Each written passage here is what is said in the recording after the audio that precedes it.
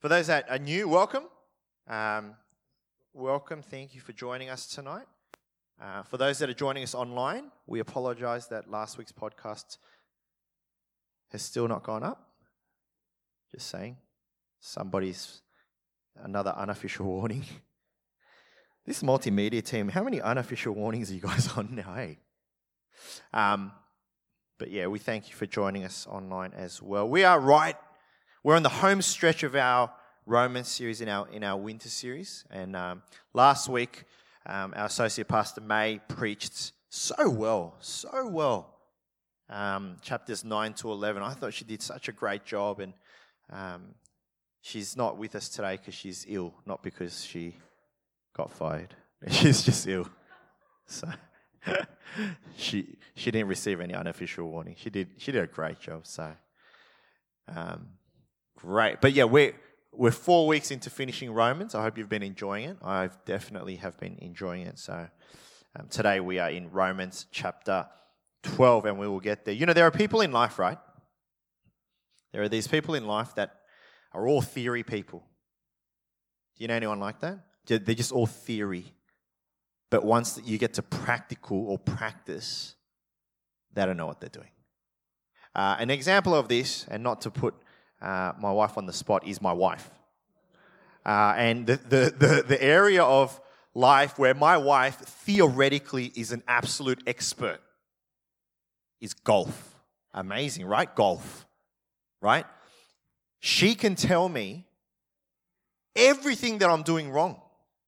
When I swing and hit that ball, she's like, you got to bend your knees, and you got to bend over a bit more, and you got to swing a little bit further back, and you got to, follow through. She can theoretically tell me everything that I've done wrong, and yet she has not ever played on the course. She's all theory, no practice. And then you have people that are the opposite of this. All practice, no theory, right? All practice, like, do this, solve the problem. And you ask, why are you solving this problem? And they're like, I don't know. But it's a solvable problem. All practice, but no theory. There was a game I played when I was growing up called Lemmings, right? Everyone over the age of 33 laughed. Everyone under the age of 33 has no idea what I'm talking about. There's a game called Lemmings, and it's just these little lemmings. I don't even know what they are. They're like little, what are they? They're lemmings. They're lemmings, right? And you control what they do. But they don't have any say, or they don't know why they're jumping off the cliff. They're just all practical and no theory. The beauty about Romans and why people love Romans out of all the books in the Bible is because Romans has what we believe the perfect balance of theory and practical. Sometimes when you read the Bible, you read it and there's a lot of theory and you think, wow, that's great. Or, there's a lot of theology, the study of God, and that's great. But then you don't know what to do with it. And then there are parts of the Bible that are like, do this, and do this, and don't do this, and then do this, and don't do this. But they don't really explain why.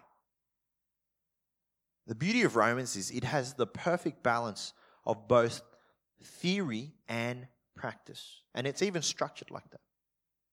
Romans 1 to 11, till the point we're up to right now, has been all about theology, about the study of God, about who God is, about who Jesus is. What is the gospel, the good news of Jesus all about?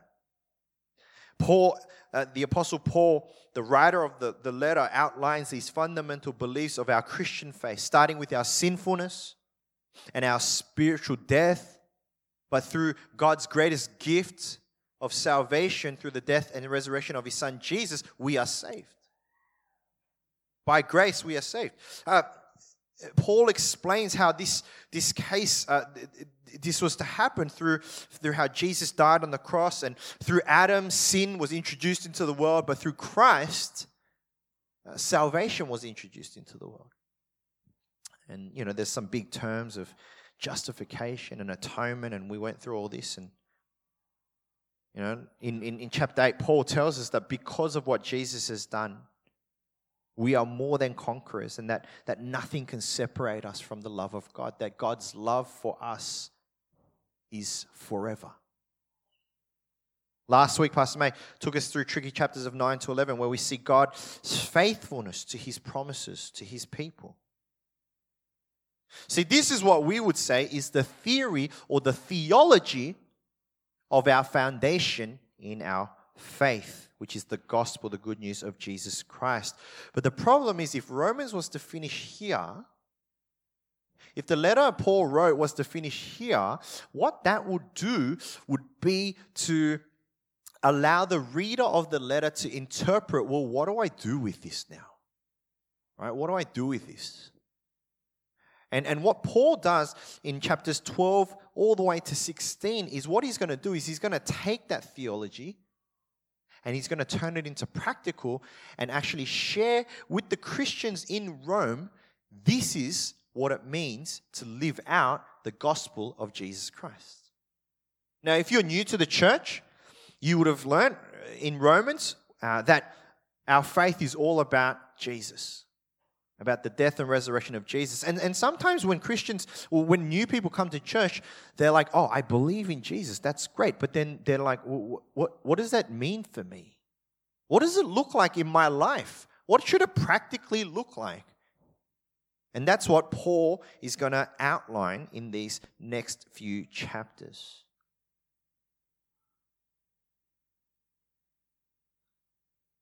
See, it's one thing to know something in your head, and it's another to live that out. We all have this. We all have this tension of what we would call inconsistency, right? Heart and head, right? So, and I was trying to think of like examples of this, and all I could think about was food, right? And the best example for me is I know in my head that when you eat fast food every day, 3 meals a day, it's not good for you. Scientifically, it has been proven that it is not good for you. And yet, why do I keep going back? Why is it that I keep going back? It's because what I have known in my head has not been applied in my life. And I believe that there are sometimes so many people, even within our churches, that it's like that with our faith. We know that Jesus died on the cross for my sin. We know that I'm saved because of grace. And yet, the way that we live our lives is completely different, right? And so when you live in that inconsistency, what you become is a hypocrite, right? What you think and what you do is not aligned. Something that I read this week, the gospel message doesn't lead us to transformation, but the gospel message is transformation. And one of the things that that was interesting was it's not that when you believe the gospel of Jesus, when you believe the good news in your head, then your life will transform. The gospel doesn't finish knowing in your head that Jesus is Lord and Savior, but the whole transformation process is part of the gospel. And that's something that we need to, I think that sometimes we sort of stop at, I know. And we think that that's enough. But real gospel in our life is transformation, because the gospel has the power to transform us. Okay? So for us to receive the gospel is to receive transformation in our lives. Now, let me tell you, you cannot receive the gospel of Jesus Christ into your life and still be the same. That's like saying you got married and you're still the same. You had a kid and you still live the same. It doesn't happen, because receiving the gospel, the good news of Jesus, is the greatest life transformation. It's the biggest decision you make in your life. You don't just go back to living the same way. And if you did, then you have to ask yourself, did I really receive this? There are 3 areas in Romans 12 that Paul outlines that transform as a part of receiving this gospel. Okay? We're talking about theory and practice, right? Where does the theory lead into practice in our lives? Okay. The three areas are our relationship with God, secondly, our relationship with other believers, and thirdly, our relationship with our enemies. And this is a really big chapter. I wish I had 4 weeks to preach this chapter, but I don't. So I'm going to sort of fly over it all, and hopefully within your life groups you can talk more in depth about these areas. Let's begin with our relationship with God. Verse 1 and 2. Therefore, I urge you, brothers and sisters, in view of God's mercy, to offer your bodies as a living sacrifice, holy and pleasing to God. This is your true and proper worship. Do not conform to the pattern of this world, but be transformed by the renewing of your mind. Then you will be able to test and approve what God's will is, His good, pleasing, and perfect will. The first area that Paul tells us that transforms with the gospel is our relationship with God.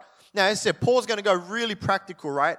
Okay, and he gives us three things that we're called to do as we transform. Firstly is this, it's to offer your bodies as a living sacrifice, holy and pleasing to God. Now, this is a term that goes back to the Old Testament where the Israelites, to be right with God, the priest once a year would have to go and sacrifice on behalf of the people. They would have to slaughter the perfect animal as a sacrifice. It was like my blood, their blood for my blood. And Paul's using this same language, and what he's saying now is, okay, therefore, now that word therefore is an important word, right? It's like Romans 1-11. Based on that, therefore, I urge you, brother, in view of God's mercy, to offer your bodies as a living sacrifice. What does this mean? To offer your bodies as a living sacrifice. It's surrounded around this word surrender. It's to live a life of surrender. To surrender yourself, to surrender your fleshly, worldly desires, the things that you want, the things that your body wants, is to surrender that and to give it to God.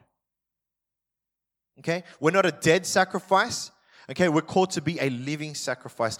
I heard this story, but the problem with the living sacrifice is living sacrifices can crawl off. Right?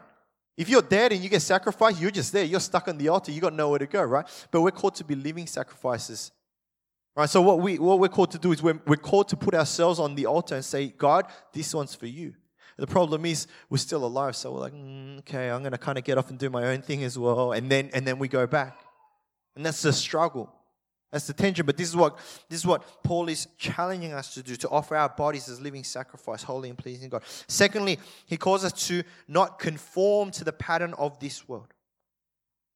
Don't conform to the pattern of this world. What does it mean? It means separate the way that you live your life from the way that the world lives.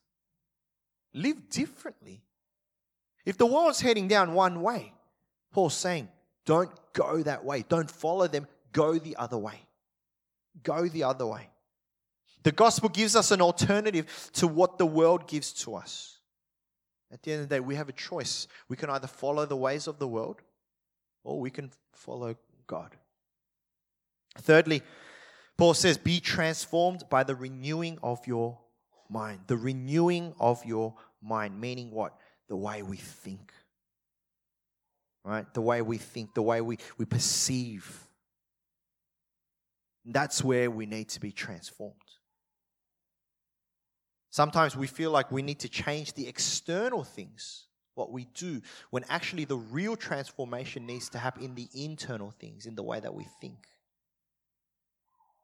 Why do we need to do this? Paul says, then you will be able to test and approve what God's will is, His good, pleasing, and perfect will.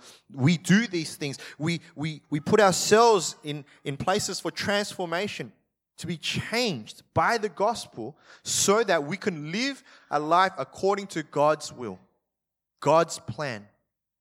To know and to do what God wants and not what we want. But there's a phrase in these verses that I want to point out a little bit now, and then I'll come back to it later. And it's this phrase at the beginning. Therefore, I urge you, brothers and sisters, in view of God's mercy. In view of God's mercy. That phrase changes this whole chapter. Okay, because that phrase is going to framework why we do all of this, why we need to be transformed. What comes first? God's mercy comes first. Our understanding of God's mercy comes first before our transformation. Okay, we don't transform to receive God's mercy. Do you know that? You don't have to change for God to show mercy on you. No, God showed mercy on you first, and because of that, we change. We transform. And we're going to come back to more of that. So that's our relationship with God. Secondly, Paul talks about our relationship with fellow believers. Okay? This section in verses 3 to 16 is divided into two parts, where verses 3 to 8, he talks about the spiritual gifts, and in 9 to 16, he just lists a whole bunch of really practical ways that we're called to live. So let me read verses 3 to 8. For by the grace given me, I say to every one of you, do not think of yourself more highly than you ought, but rather think of yourself with sober judgment in accordance with the faith God has distributed to each of you. For just as each of us has one body with many members, and these members do not all have the same function, so in Christ we, though many, form one body, and each member belongs to all the others. We have different gifts according to the grace given to each of us. If your gift is prophesying, then prophesy in accordance with your faith. If it is serving, then serve. If it is teaching, then teach. If it is to encourage, then give encouragement. If it is giving, then give generously.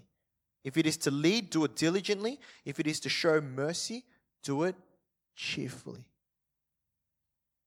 Paul tells us that as believers, God gives us gifts. We call them spiritual gifts. Now, what's a spiritual gift? Literally, it's just a gift given to you by God. But the question we need to ask is, why do we have them? Why does God give them to us? And it's clear in this passage that spiritual gifts are not given to us for ourselves or our own needs, but is given to us to build each other and the church. And I said, this is one of the parts. I'd love to spend a whole sermon on this, but I will just fly through it.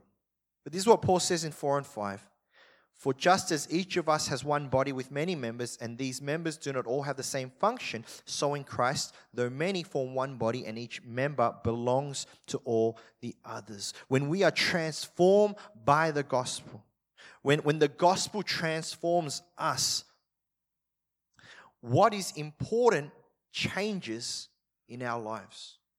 The focus and the what is the center of our life changes. When we were sinful, the focus and the center of our lives was ourselves, our selfish beings. It was all about us. But when we receive the gospel, suddenly we get eyes to see outside of ourselves. Suddenly it's not just building my own kingdom. It's about building God's kingdom, and we recognize in God's kingdom there are many people. Paul says in verse 3, do not think of yourself more highly than you ought, but rather think of yourself with sober judgment in accordance with the faith God has distributed to each of you. One of the most frustrating things that we see at church is people that have met Jesus, that live lives following Jesus. They will stand here and worship Jesus. And yet, as soon as the service is finished, they are still so self-centered.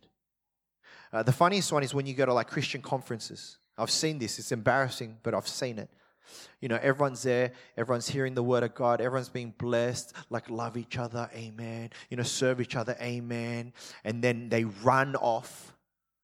They run off because they want to eat lunch first.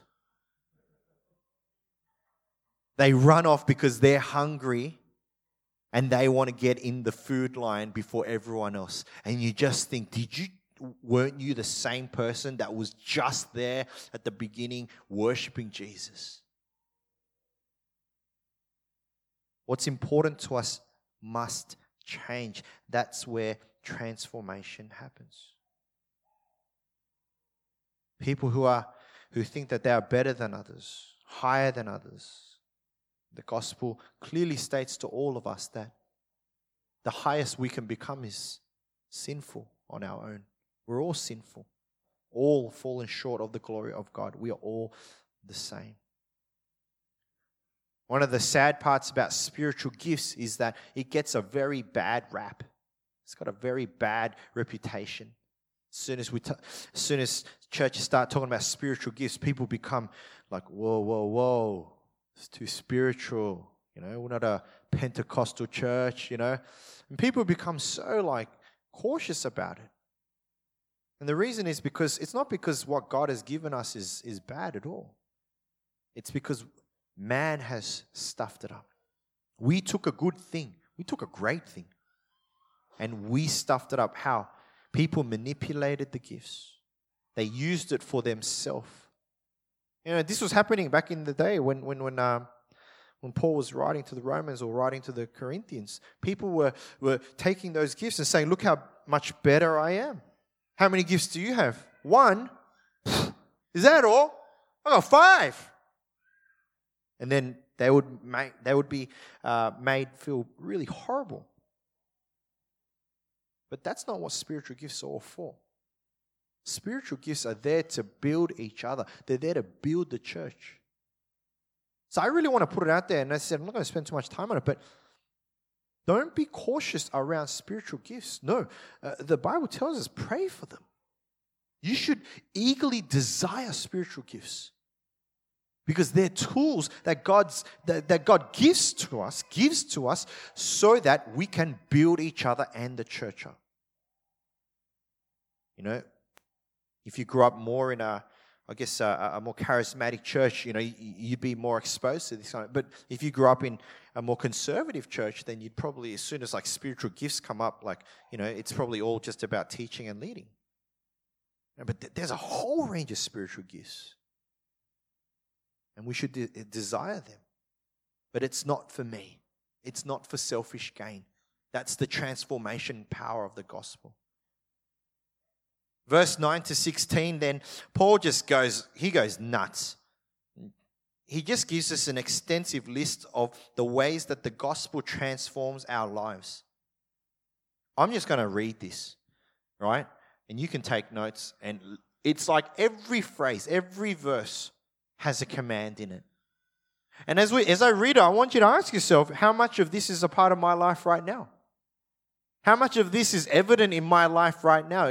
If my life has been transformed by the gospel, if it's transforming through the gospel, how much of this is a part of my life? Here we go, verse 9. Love must be sincere. Hate what is evil, cling to what is good. Be devoted to one another in love. Honor one another above yourselves. Never be lacking in zeal, but keep your spiritual fervor serving the Lord. Be joyful in hope, patient in affliction, faithful in prayer. Share with the Lord's people who are in need. Practice hospitality. Bless those who persecute you. Bless and do not curse. Rejoice with those who rejoice. Mourn with those who mourn. Live in harmony with one another. Do not be proud, but be willing to associate with people of low position. Do not be conceited. Paul it's like he just unleashes a checklist.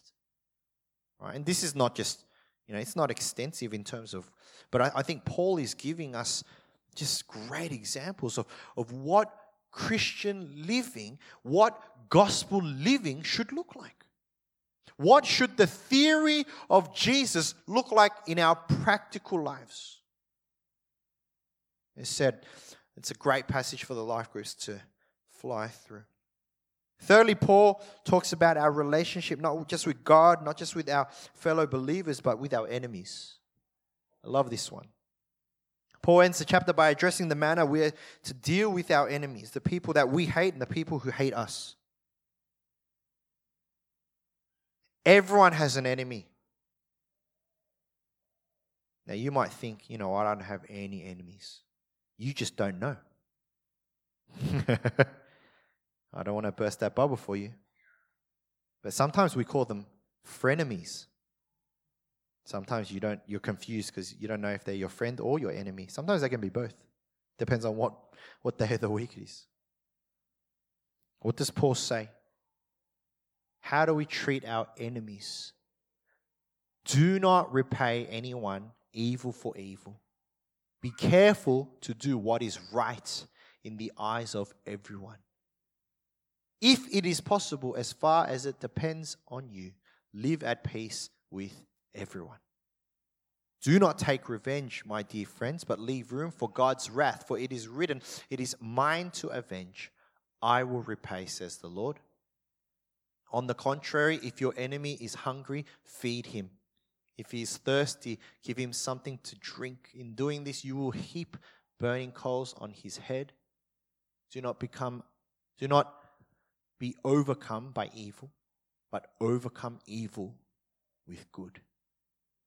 Now, I know that we don't really talk too much about our enemies.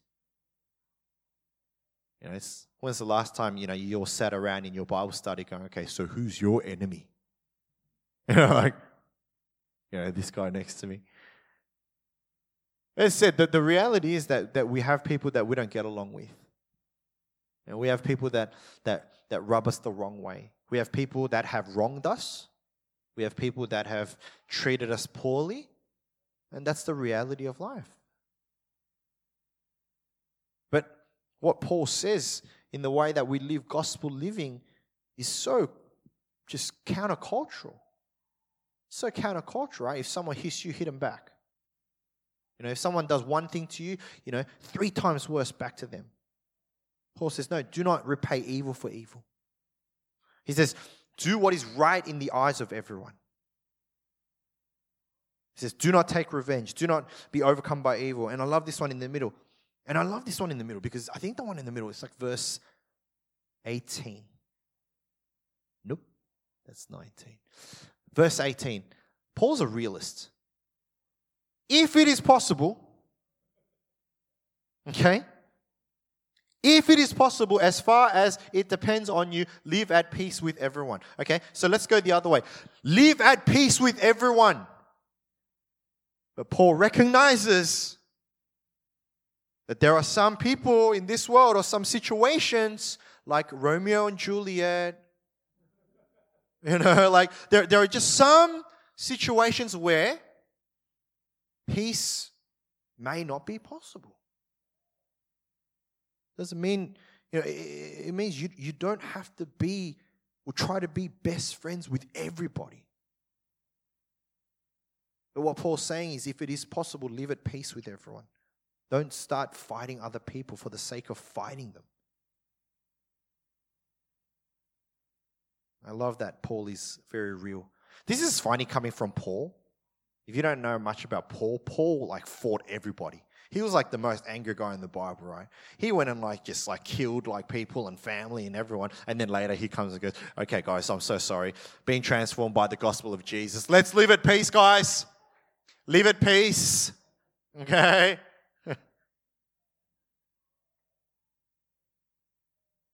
See, this is the transformational work of the gospel.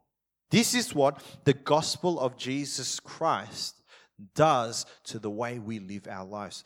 It doesn't just fill our minds with head knowledge. It must be translated in our day-to-day lives. That's what makes it real. These are some of the changes that we should be aspiring to. In the way that we relate with God, in the way that we relate with other believers in our church or outside of our church, and how you even relate with your enemies. But so many times we read this chapter or we read chapters like this and we think to ourselves, This checklist is too hard.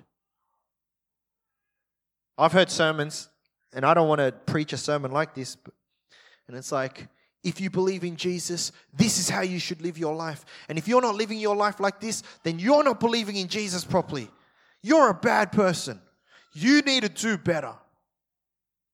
I've heard this preached so many times, and I think how much damage this has done, because it's actually wrong. And I want to show you this in what the gospel of Jesus really does for us. It said, how many of us live that life? Trust me, most of us can't get past verse 1, let alone all the way to verse 21. You know? Offer your body as a living fail. You know, it's like, I'm not even going to try the rest of it. You know, my church people, my enemies, I can't even do it for myself. And so many of us, we read passages like this, and instead of getting encouraged about what Jesus has done for us, we get discouraged about what we can't do. Why? Because our selfishness is off the charts.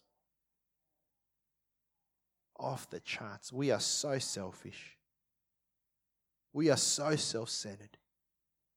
Our desires for what we want ourselves, like for what we want for ourselves, is a lot more than what you will allow yourself to admit. How do we keep humble, sober judgment? How do we honor others really when all we want is to be honored ourselves? How do we live at peace with everyone? How do we live in harmony with everyone? And it's like, well, I can't. No one here can go, Romans chapter 12, I've got that. I'm living a Romans 12 life. No one here can do that. So what do we do with a passage like this? And I go back to that first verse. Therefore I urge you, brothers and sisters, in view of God's mercy. Pause. I think if you were to split up this chapter into 50-50 in terms of importance, that's where the break is. In view of God's mercy.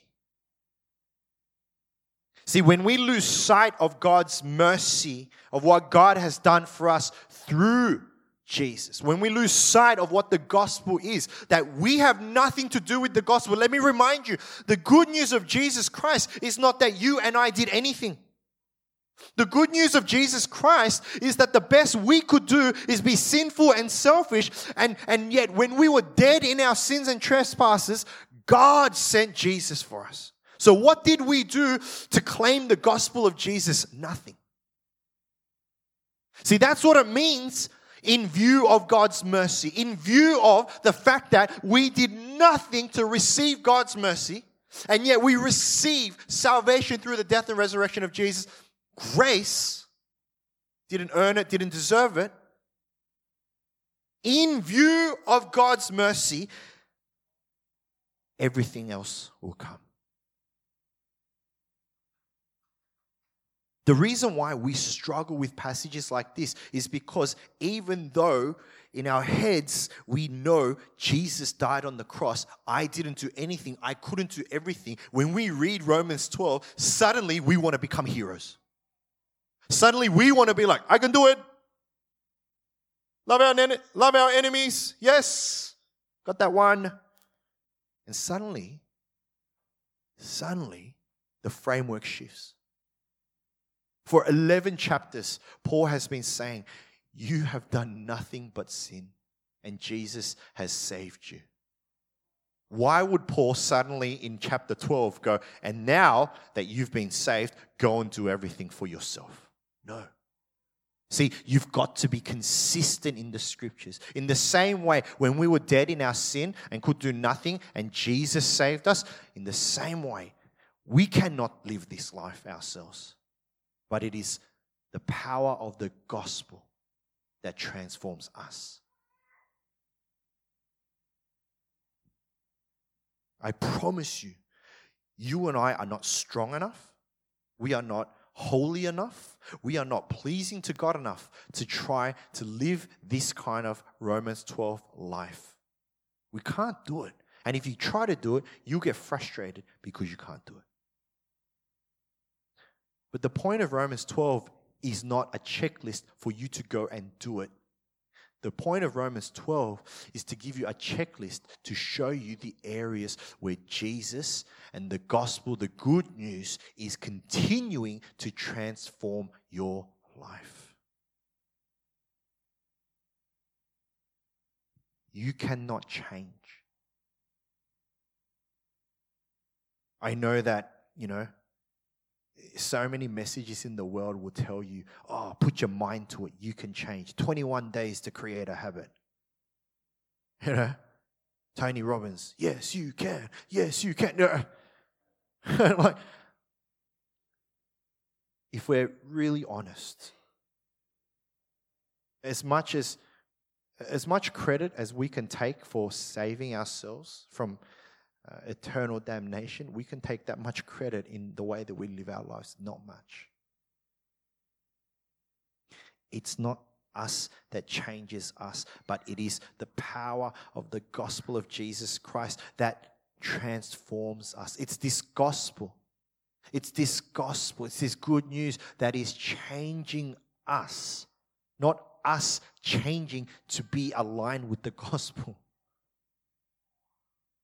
This is not a checklist for you to live a better life. It is a checklist to show you where the Holy Spirit is working in your life. In view of God's mercy. That's what Paul's saying. In view of God's mercy. Don't lose focus. Don't lose the foundation that everything that we are and everything that we have and everything that we're going to have in the future is only because of God's mercy. Because God came and saved you when you couldn't save yourself. And in the same way, God saved you. In the same way, He will transform you. He will give you the Romans 12 life. So does this mean we should stop trying? No, of course not. Can't sit there like a vegetable. But our focus is not live a Christian life. Our focus is keep our eyes on Jesus and let Jesus fill your life with His faith. In view of God's mercy. In view of God's mercy. And I pray that as we live our lives, that we wouldn't be tempted to try to work our salvation out, try to appease God or try to find approval in God's eyes in the way that we live our lives. No, but that we would be focused on what He has done for us. And let that translate in the way that we respond to Him. Amen. Let's pray.